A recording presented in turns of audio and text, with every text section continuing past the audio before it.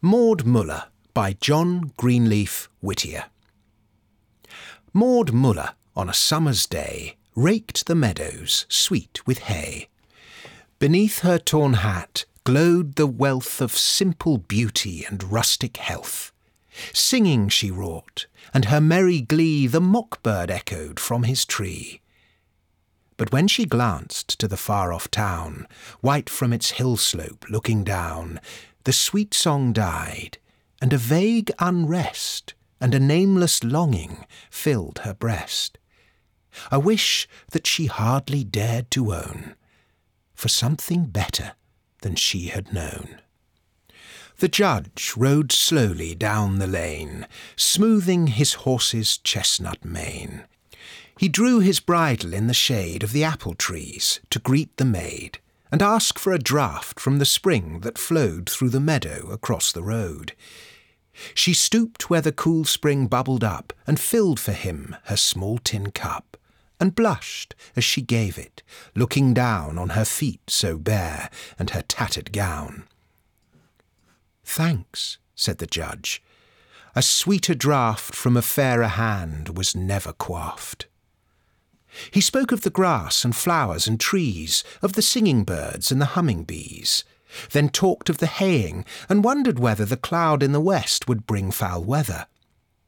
And Maud forgot her briar-torn gown, and her graceful ankles bare and brown, and listened while a pleasant surprise looked from her long-lashed hazel eyes.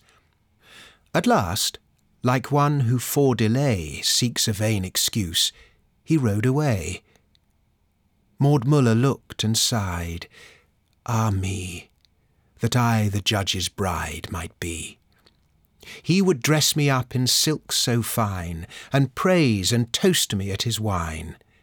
My father should wear a broadcloth coat, my brother should sail a painted boat. I'd dress my mother so grand and gay, and the baby should have a new toy each day. And I'd feed the hungry and clothe the poor, and all should bless me who left our door."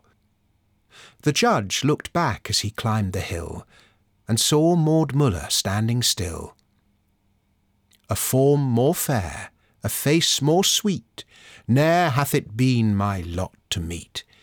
And her modest answer and graceful air show her wise and good as she is fair.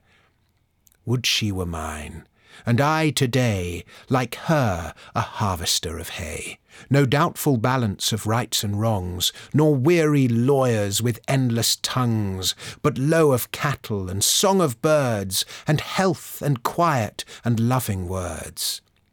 But he thought of his sisters, proud and cold, and his mother, vain of her rank and gold. So closing his heart, the judge rode on, and Maud was left in the field alone. But the lawyers smiled that afternoon, when he hummed in court an old love tune, and the girl mused beside the well, till the rain on the unraked clover fell. He wedded a wife of richest dower, who lived for fashion as he for power. Yet oft, in his marble hearth's bright glow, he watched a picture come and go, and sweet Maud Muller's hazel eyes looked out in their innocent surprise. Oft, when the wine in his glass was red, he longed for the wayside well instead, and closed his eyes on his garnished rooms to dream of meadows and clover-blooms. And the proud man sighed with a secret pain, "Ah, that I were free again, free as when I rode that day where the barefoot maiden raked her hay." She wedded a man unlearned and poor, and many children played round her door.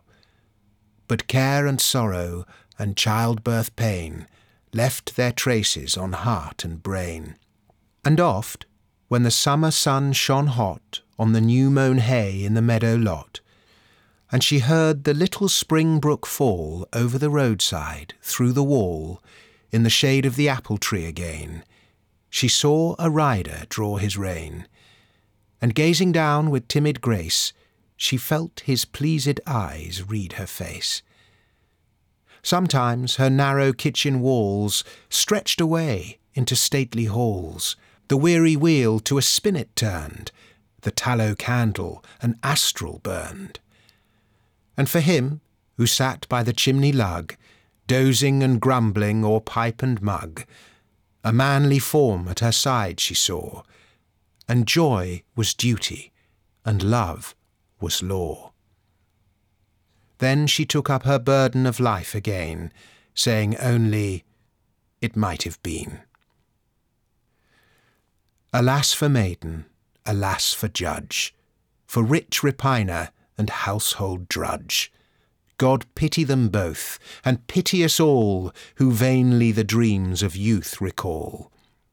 For of all sad words of tongue or pen, the saddest are these, "It might have been." Ah well, for us all some sweet hope lies, deeply buried from human eyes, and in the hereafter angels may roll the stone from its grave away.